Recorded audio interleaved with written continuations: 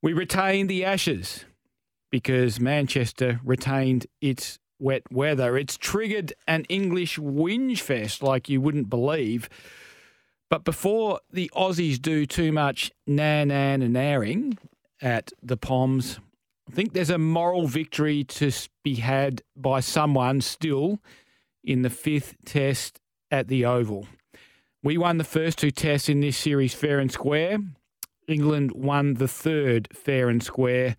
And let's be honest, they dominated us in this one. And I think the Aussies have got some thinking to do before that fifth test at the Oval. We're going to talk to Bryce McGain soon. Of course, Bryce is a commentator with SEN Cricket, former Aussie leg spinner. We'll get his take on it. Should David Warner play in the fifth test? How does he rate Pat Cummins' captaincy so far, particularly in the third and fourth tests?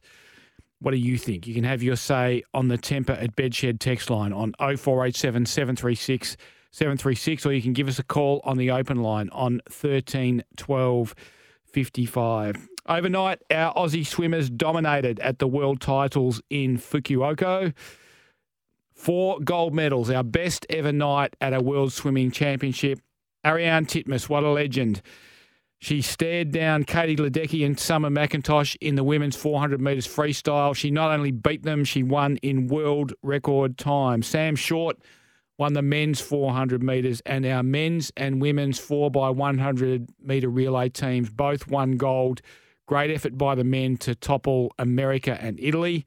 And the women, well, they absolutely dominated and streeted the field, won that in world record time, anchored by Emma McKeon, with Molly Callaghan coming off the blocks first.